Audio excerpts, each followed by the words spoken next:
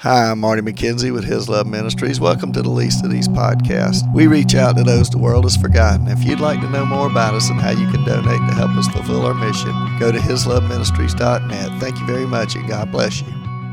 And He walks with me, and He talks with me, and He tells me I am His own,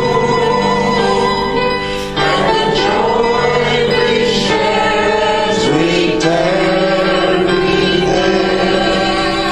none other has ever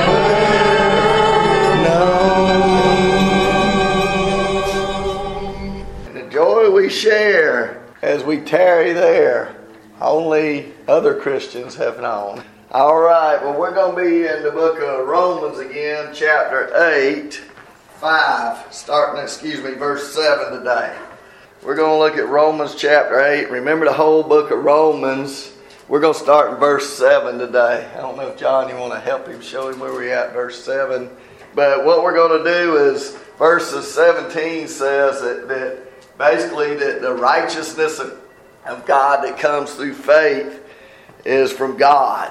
And that's what the whole theme of the book of Romans is the righteousness that comes from God by faith.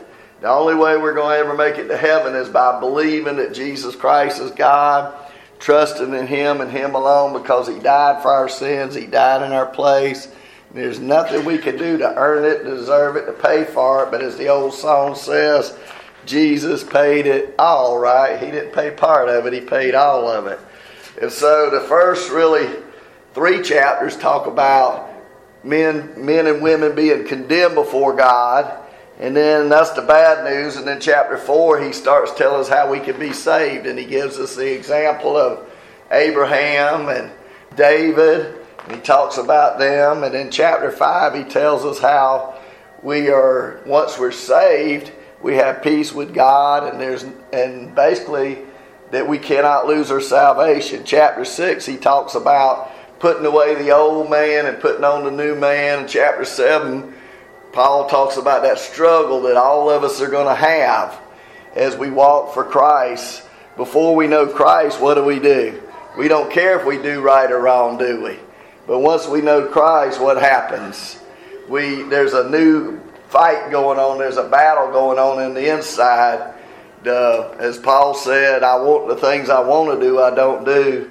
And the things I want to do, I don't do those. He tells us in chapter 8 how to win that struggle through the power of the Holy Spirit.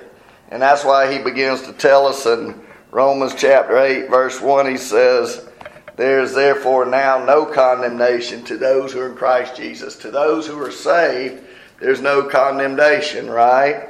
And he said that the Holy Spirit does 3 things. Number 1, it sets us free from the law of sin and death. It sets us free from that. And then once we are saved, He also gives us the ability to live for God. That's in verse 4. And then he talks a little bit later about how He also gives us a new nature in 5 and 6. When we get to verse 7 today, is kind of where we finished last week, is in verse 6. He said, "For to be carnally minded is death, but to be spiritually minded is life and peace." Romans chapter 8, verse 7. We want to read, "Because the carnal mind is enmity or hatred against God, for it is not subject to the law of God, nor indeed can be. So then those who are in the flesh cannot please God. But you are not in the flesh, but in the Spirit, if indeed the Spirit of God dwells in you. Now if anyone does not have the Spirit of Christ, he is not his. And if Christ is in you, the body is dead because of sin, but the Spirit is life because of righteousness. But if the Spirit of Him who raised Jesus from the dead dwells in you, He who raised Christ from the dead will also give life to your mortal bodies through His Spirit who dwells in you." All right, so what does he begin to say here? Let's look at verse 7. We're really talking about the transforming work of the Holy Spirit. Remember, before Christ, we can't really change on our own. People have programs. They said, let's do more education. Let's Let's lock people up. Let's train them. Let's do this. Let's do that. Better fathering, better parenting, all this stuff. But I can tell you, talking to people who've been through all that stuff, that it just doesn't work. And maybe you realize that too, but people that don't know the Lord, that's what they say is, let's try all these things. They use the slogan, just say no on TV. And I always ask people when we go to these facilities that people are hooked on drugs and alcohol, and I say, does just say no work? And they said, no, it does not work. Because you can't just say no on your own. Really, the ministry of the Holy Spirit, once He saves us, He glorifies Christ to us and through us. He takes up permanent residence in us, and He dwells in us. He fills us with the Holy Spirit so that we sing in psalms and hymns and spiritual songs, make melody in our hearts, and submit to the Lord Jesus Christ. He gives us the fruit of the Spirit: love, joy, peace, long-suffering, gentleness, goodness, meekness, faith, temperance. We'll see later in this chapter that He prays to God for us because we don't always know what to pray. He comforts us. He makes us holy. He conforms us to the image of Christ. He makes us witnesses for Him. And He does all these things. And remember, we talked about the Holy Spirit as part of the Trinity. That we don't quite understand all of that, but we've talked about it. Our body has a body, soul, and a spirit. And somehow, some way, the God the Father, there's God the Son, and God the Holy Spirit. And they're the three in one God. They're not three gods, but they're three persons in one God. Like I said, one man said, if you try to understand that, you lose your mind. And if you try to explain it away, you lose your soul. So really, most Christians today, they really don't know a whole lot about the Holy Spirit. And unfortunately, if you listen to the world out there, the world kind of gives us a lot of weird things that the Holy Spirit does. Talks about people being laughing and talking in tongues and, being slain in the Spirit and all kinds of crazy stuff people say. But those things aren't in the Bible. I mean, the Bible talks about speaking in tongues, but unfortunately it was misinterpreted, because when you read in the book of Acts, it talks about 16 different languages. It doesn't say sitting there going, blah, blah, blah, blah, blah, that's all, folks, That's not tongues. But that's what people say. And so what is the real work of the Holy Spirit? And this is what we're talking about here in chapter 8. We're talking about the real work of the Holy Spirit. And remember, if the Bible doesn't say it, and if it's then it's not right. And as one man said, if it's new, it's probably not true. Because if we've been looking at this Bible for 2,000 years and we haven't found it, then guess what? It's not in there. People always coming up with something new. Open up your Bible and just say, where is that? Show me. And if you can show it to me, then I want to know. Basically, like I said, the Holy Spirit frees us from sin and death. It enables us to fulfill God's law. And thirdly, He changes our nature. The Bible says in 2 Corinthians 5:17, if any man or woman is in Christ, we're a new creation. The old things are gone, and behold, all things are new. So look at verse 7. Because the carnal mind is hatred against God, for it is not subject to the law of God, nor indeed can it be. So then those who are in the flesh cannot please God. And that's kind of really, we didn't finish this up last week, but really the carnal mind. What is the carnal mind? The fleshly mind, right? You could change that word carnal to be fleshly. It is hatred against God. In other words, when you try to talk to somebody about the Lord that doesn't know the Lord, what do they usually say? They don't want to hear about it, right? Or if they do, when you start saying, well, you shouldn't live this way, and the Bible says to live this way, and we shouldn't do this, and we shouldn't do that, what do they begin to do? They begin to pull out things like, well, doesn't the Bible say, judge not lest you be judged? One guy said the other day there was like 4 verses in the sinner's Bible. Now, one of them was judge not lest you be judged. One of them was, 2 of them aren't actually in the Bible. Cleanliness is next to godliness, and God helps those who help themselves. Those are not in the Bible. And then the last one is, of course, Jesus drank wine. That justifies we can drink. So anyway, the bottom line is the sinners, they want to do what they want to do, and because they don't want to subject themselves to God's rules. Because instead of understanding that true freedom comes from living for Jesus Christ, true freedom is not having to do stuff, but getting to live for God. What was the old singer, Janis Joplin, said freedom was nothing, just another word for nothing left to lose, right? But here's the bottom line. When you live for Jesus Christ, you want to please God. And that comes through the power of the Holy Spirit. So he says, they are not subject to God's law, nor indeed can they be, because the carnal mind doesn't even understand it. So then those who are in the flesh cannot please God. You have to truly be saved to be able to please God, because one guy said it this way, that when you look at people, what you have to understand is we see the full spectrum of people that look like they don't ever really do anything that looks like it's bad, right? You see some people, if you really looked at their life, you'd have a really hard time finding anything that they do wrong. But they're still headed to hell because they've never asked God to forgive them and save them. That's the bad news, because we've all sinned at least once in our life. That's why we need to ask God to forgive us and save us. It's not the doing good or doing bad that condemns us. The ultimate sin is not trusting in Jesus Christ. But then on the other spectrum, we see some of these people on TV, and we read in the newspaper some of the horrible things some of these people have done that are just so atrocious that we just can't even imagine. But the bottom line is any person is capable of being that way if they don't know Jesus Christ. And that's what we call the doctrine of total depravity. And what one man said, there was a guy named John Gerstner who was a theologian, and he said it was like this.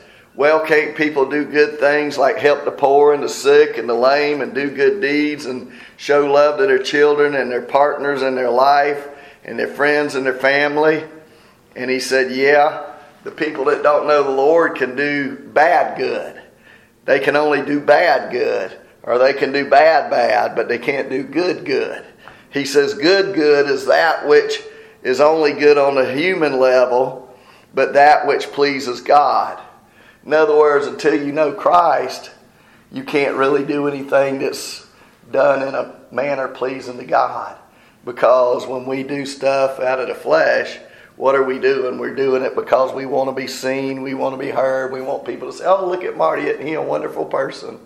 Isn't so-and-so such a wonderful person? Look at all the things they do. And that's why people get all their names put on the plaques in the buildings, because they donated this building and did this and did that, because they want to be seen, right? They want to be heard. They want the names on a building or on a street or on a bridge or a highway or something. To me, it's like, I want my name written down in the book of life up in heaven. And that's what's exciting to me, is that I know the Lord Jesus Christ. Let's look at verse 9. What does he say here? But you are not in the flesh, but in the Spirit, if indeed the Spirit of God dwells in you.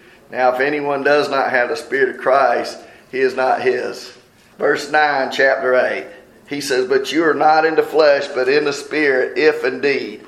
Now, really, when we look at this verse, he says, but you're not in the flesh, but in the Spirit, if indeed the Spirit of God dwells in you.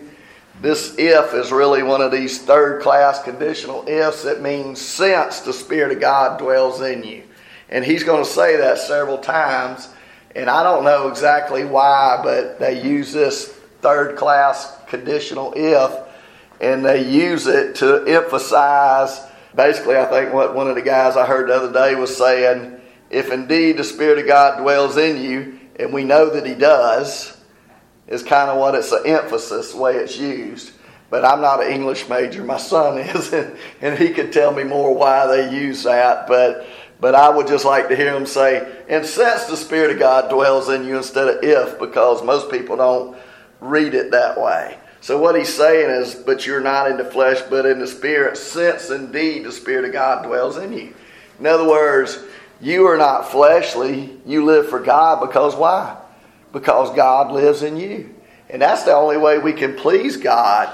Here's the bottom line. I was listening to Kai this morning on the way over here. This is kind of the bottom line. We exist to please God. Do we all understand that? That is the whole reason we exist, is to please God. Solomon said it, that, he tried everything in the book. He said he'd done every good thing, every bad thing. He tried it all. He says, and all was emptiness. None of it meant a thing. And he says in chapter 12 or 13, whichever one it is, I can't remember now, the end of the book, and he says, and here's the end of the matter. The chief end of man is to worship God and please Him forever. In other words, the whole reason we exist, and if we don't do stuff to please God and we don't live for Him, then life is emptiness. Life is vanity. It's not worth living. But here's the bottom line. What does he say? That the moment you trust Jesus Christ, what happens? The Holy Spirit comes into your life and He indwells you. I can read you a few verses and we won't go through all of them, but let me just read you a couple of verses. I want to go with Ephesians 1:13 real quick. And for those of y'all that have a difficult time, you can just stay where you're at. But Ephesians 1:13 basically says over here, in Him you also trusted, after you heard the word of truth, the gospel of your salvation, in whom also having believed you were sealed with the Holy Spirit of promise, who is the guarantee of our inheritance unto the redemption of the purchased possession, to the praise of His glory. He says, once you believed, after you heard the word of truth, you trusted the gospel of your salvation, you were sealed with the Holy Spirit of promise. What does the word seal mean? The word seal means basically 3 or 4 things. It means, number one, you're under the authority of the person who seals you, right? It also means ownership. It means authority. It means it's a pledge. So basically what happens the moment we trust Christ, what happens? God comes to live inside of us. God Himself comes to live inside of us through the person of the Holy Spirit. And that's how we can live the Christian life. And some people say, well, you don't get the Holy Spirit till later, until you speak in tongues, or you do that, and the other. But Romans chapter 8, verse 9 says, if anyone does not have the Spirit of Christ, he is not His. If you don't have the Holy Spirit, you don't belong to God. And the moment you trust Christ, that is the moment you become a new creation. I don't know how many times it's in there. It's in Ephesians 1. It's in Ephesians 4:32 that you've been sealed with the Holy Spirit of promise over and over and over. Don't grieve the Holy Spirit by whom you've been sealed. It says it several times. 1 Corinthians, I think it was, instead of Ephesians 1. It was 1 Corinthians 1 or 2 Corinthians 1. But what does he say here? The moment you have the Holy Spirit, once you believe, you're sealed with the Holy Spirit of promise. What is this ring? It is a down payment. It's an earnest. It's a guarantee that when I give this to a woman, my wife, Shelley, that I was going to marry her, right? Or that I was hers and she was mine when I did this. When I gave her an engagement ring, that was when I was promising, right? Now, a man breaks his promise. But the Holy Spirit, what happens is when the Holy Spirit comes to live in you, what the Bible says is the Holy Spirit is the promise that one day that you belong to God and that one day He's coming back to get you. And there's nothing anybody could ever do about that. That's why Romans 8 talks about that in the inner chapter, that nothing can separate us from the love of God which is in Christ Jesus, right? Neither height nor depth, or things above or things below. And so the moment we trust Christ, the Holy Spirit comes to live inside of us. He gives the power to live the holy, gives us the power to live the holy life. And we are here literally to please Him. Romans chapter 12, what does he say over there? Present your bodies as a living sacrifice, holy and acceptable. And that word acceptable means well-pleasing to God, which is your reasonable service, right? So that you may know that good and acceptable and perfect will of God. Romans 14:18 says, for he who in this way serves Christ is pleasing to God. Ephesians 5:10 says, trying to learn what is pleasing to God. Philippians 4:18 says, I've received everything in full, having abundance. I am amply supplied, having received from Epaphroditus what you've sent, a fragrant aroma, acceptable sacrifice, well pleasing to God. Everything we look at, when we look at the Bible, it says we're to be pleasing to God, right? And the only way we can be pleasing to God is if we live for Him. And the only way we can live for Him is if we ask God to forgive us and save us, and the Holy Spirit comes into our life. He says you're not in the flesh, but you're in the Spirit, since the Spirit lives in you. And when he says the Spirit dwells in you, that word dwells literally means to be at home. The Spirit is at home in your life. He uses that same word over in Ephesians chapter 3, that he talks about the Spirit dwelling in you. Like I said, if you don't know Christ as your Lord and Savior, you do not have the Spirit. First, the most notable mark, or the most important mark of being a Christian, is you have the Holy Spirit. Like I said, God put His seal on you. He's putting His seal of ownership, His divine power. He's our protector. He's our owner. We're in His care and under His power. It says in 1 Corinthians 12, verse 13, by one Spirit we were baptized into one body, whether Jews or Greeks, whether slaves or free, and we were all made to drink of one Spirit. The Holy Spirit has taken up permanent residence in us. Once we have the Spirit, guess what? Nobody can ever take the Spirit away from us, can they? Because God is the one who gave us the Spirit, and God doesn't give stuff and take stuff back, does He? What does the Bible say? Whoever believes in Him has eternal life, doesn't it? It doesn't say will have, but has eternal life. That's why the moment you trust Christ, at that moment, you have eternal life. You have the Holy Spirit living in you, which is the promise of eternal life. Jude 1:17 actually says the opposite. He says in verse 19, he says, these are sensual persons who cause divisions, not having the Spirit. So he says that the people that do all these evil things, that walk in ungodly lust, they don't have the Spirit. So that you either are in Christ. That's why we said a few weeks ago that Paul uses that term, in Christ. You're either in Christ or you're not in Christ. And once you're in Christ, Christ is in you. You're in Christ. You're in the Father's in you. That's all confusing, but what it means is you belong to God and God belongs to you. It's inseparable. Just like you can't separate the body from the Spirit, right? Till we die. Just like God the Father, God the Son, and God the Holy Spirit are one. What is He going to do? He's going to tell us in verse 9 and 10. Let's see. He says, verse 9, but in the Spirit, if indeed the Spirit of God dwells in you. Look what he says now. If anyone does not have the Spirit of Christ in you, the Spirit of Christ, he is not his. And if Christ is in you, the body is dead because of sin, but the Spirit is life because of righteousness. But if the Spirit of Him who raised Jesus from the dead dwells in you, he goes on to talk, and he says over and over again, he says, the Spirit of God, the Spirit of Christ, the Spirit of Him who saved you, right? And what is he talking about? He's talking about the Holy Spirit every time. And what is he showing here? He's showing the Trinity, the God the Father, God the Son, God the Holy Spirit. And then let's finish up verse 10 and 11. What I want you to understand is, look, if you have been forgiven of your sins, you have been saved, God Himself, through the Holy Spirit, lives in you. That's what Jesus was promising back in John 14, 15, and 16, right? He said, I will send another one just like me, who will be with you, and He will live in you and through you, and He will tell you of things to come, right? He was talking about the Comforter, the Holy Spirit. And when He said another one just like me, I told y'all before that He used a word that if I asked for a Bible using that same Greek word, you would have to give me another Bible. It's got a little piece missing out of here, and the pages are worn. If one's wrinkled in one spot, it'd be exactly like this. So Jesus says, I'm sending somebody just like me. I'm sending the Holy Spirit, right?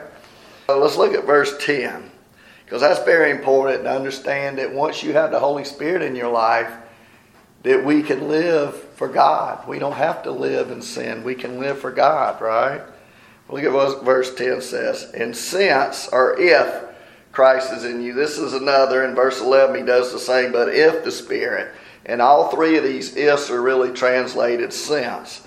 Like I said, that's an English way of putting, emphasis on it.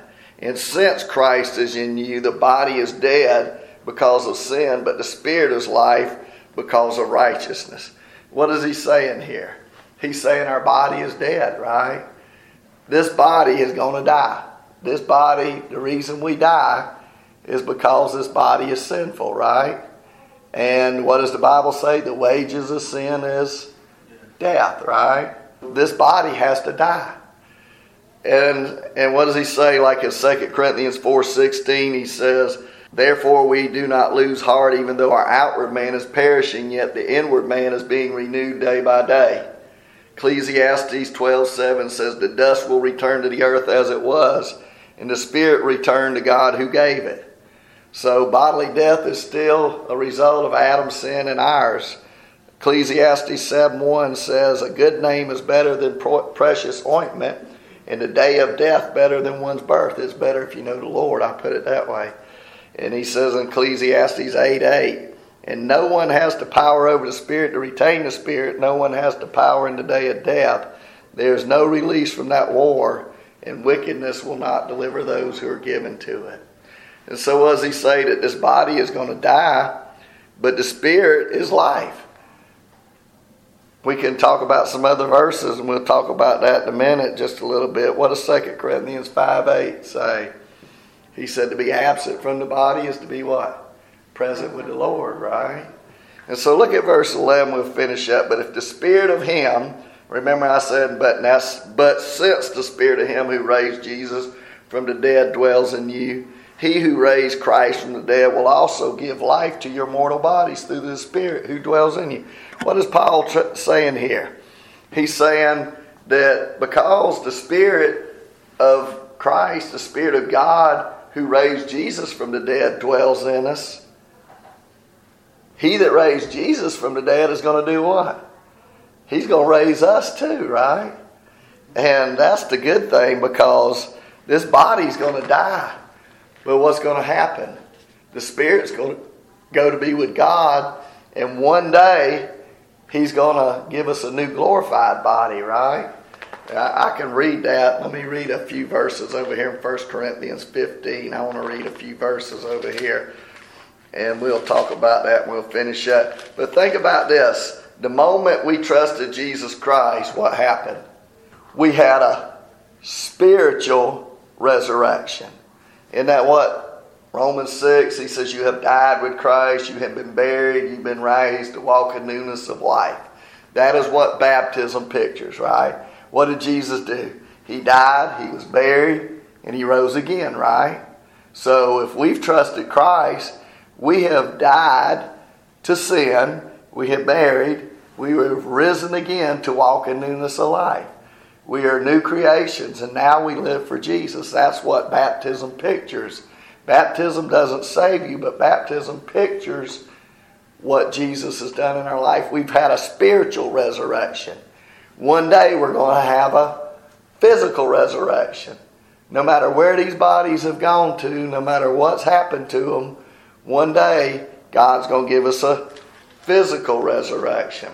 Look at verse 35. Paul says in 1 Corinthians 15, but someone will say, how are the dead raised up, and with what body do they come? Foolish one, what you sow is not made alive until it dies.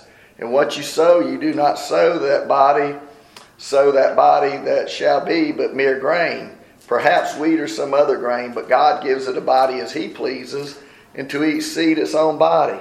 All flesh is not of the same flesh, but there are one kind of flesh of men, another flesh of animals, another of fish, and another of birds. There are celestial bodies and terrestrial bodies, but the glory of the celestial is one, and the glory of the terrestrial is another. There's one glory of the sun, another glory of the moon, another glory of the stars, for one star differs from another star in glory. So also is the resurrection of the dead. The body is sown in corruption, It is raised in incorruption. It is sown in dishonor, and it is raised in glory. It is sown in weakness, it is raised in power. It is sown a natural body, it is raised a spiritual body. There's a natural body and there's a spiritual body. And so it is written, the first man Adam became a living being. The last Adam became a life-giving spirit. Look down in verse 48. As was the man of dust, so also are those who made of dust. And as the heavenly man, so we are also those who are heavenly. As we have borne the image of the man of dust, we shall also bear the image of the heavenly man. What is Paul saying here? Paul's saying, I really don't know what this body's going to be like, but we're going to bear the image of Christ. What does 1 Corinthians 13 say? I think it's one day we'll see him because we'll be like him, right? And as much as a human being can be like Jesus Christ, like God, we're going to be like him. And that's the whole point of this, that all of this that I've just talked about, and I know this was kind of deep, and Romans gets kind of deep, but the bottom line is, folks, is one day God's going to take this mortal body, if we know Christ, and he's going to make it an immortal body. He's going to take this body. I don't care if it's been blown up by atom bomb. I don't care if it's been the craziest thing that we've ever heard was I heard a story about some guy that died and he was buried under an apple tree, and people have been eating apples for decades, and one day they unearthed the coffin for some reason or other. I don't know why. And then the tree had grown through the coffin, and I guess his body had been giving the apple tree nutrients. So I guess ultimately he'd been, his body had supplied the nutrients for the apples, and all these people have been eating apples for many, many years. So those guys and all these other people, I guess, as nutrients somehow. That kind of sounds gross, but that's really the way it works. It turns into something else, right? And literally, no matter what happens to our body, God's going to put it back together, and he's going to give us a new creation. He's going to make us a new body. And one day, I don't know how we'll be. Somebody suggested about 33 years old, like Jesus was when he died. I don't know, but the Bible says we'll know each other in heaven, that we'll know God, and we'll know as we are known. And that's the good thing. So a couple of lessons. Number one, that those who are in the flesh cannot please God. If we don't know Christ, ultimately there's nothing we can do to please God. That's why we need to ask God to forgive us and save us. And that's the whole reason Jesus came, right? I've told y'all before. If we could get to heaven without Jesus' death, burial, and resurrection, there was no reason for Jesus to come, right? But Jesus, as the old song says, paid it all. He died in our place. He died for our sins. He took our hell. And he says, whoever calls on my name shall be saved. And so if you've never trusted Christ, ask him to forgive you. Ask him to save you. Confess your sins. Repent. Turn from your sins and ask him to forgive you and save you. And the good news is, for the second, that if we know Jesus Christ, that we do please God. That this Holy Spirit lives in us, and he gives us the power to live the Christian life, the holy life. But without Christ, we look around all the time and we see people that quit doing stuff, and next thing you know, they're back. A few weeks later, they're back doing it again 3 or 4 times as bad as they were before they quit. I ask that question every time in the jails and the prisons and over at Coastal Harbor and all those places. I said, anybody know this feeling? You quit doing something, and about a few weeks later, you're doing it 3 or 4 times as bad as before you quit? And they say, yeah. And that's because on their own, they cannot quit. That's why we need the Holy Spirit to help us live the Christian life. Because what does Ephesians 3:20 say? He is able to do exceedingly abundantly above all that we ask or think, according to his power that works in us mightily. In other words, we got his power that works in us mightily. I tell them and I tell us that we don't have to live the way we used to anymore. Maybe we hadn't done the things bad things as other people have done, but we still haven't pleased God. We still cannot live in a way that pleases God unless we know Christ. So ask Him to forgive you and ask Him to save you if you never have. And if you have, ask Him every day to help you live the Christian life, because the power is available to live for Him. Let's pray. Father, we just thank You for who You are. We thank You that You did send Your Spirit to help us live the Christian life, to actually give us the power to live the Christian life, because we cannot live the Christian life without the Holy Spirit. That help is indispensable. It is absolutely impossible to live for Jesus without that Holy Spirit. So, Father, thank You for that. And, Lord, speak to anybody here today that maybe don't know You, and help them to understand today is the day of salvation. To cry out and say, Lord Jesus, I'm a sinner. Save me. The Bible says today, if you hear His voice, if somebody here today is hearing God speak to them and you feel like God's saying you need to be forgiven, you need to be saved, you need to just cry out and say, yes, Lord, forgive me, save me. And then thank Him for forgiving you and saving you, because He said whoever calls on His name shall be saved. We love You, Father, and thank You for who You are and what You've done for us in sending Your Son. We love You and thank You in Jesus' name. Amen.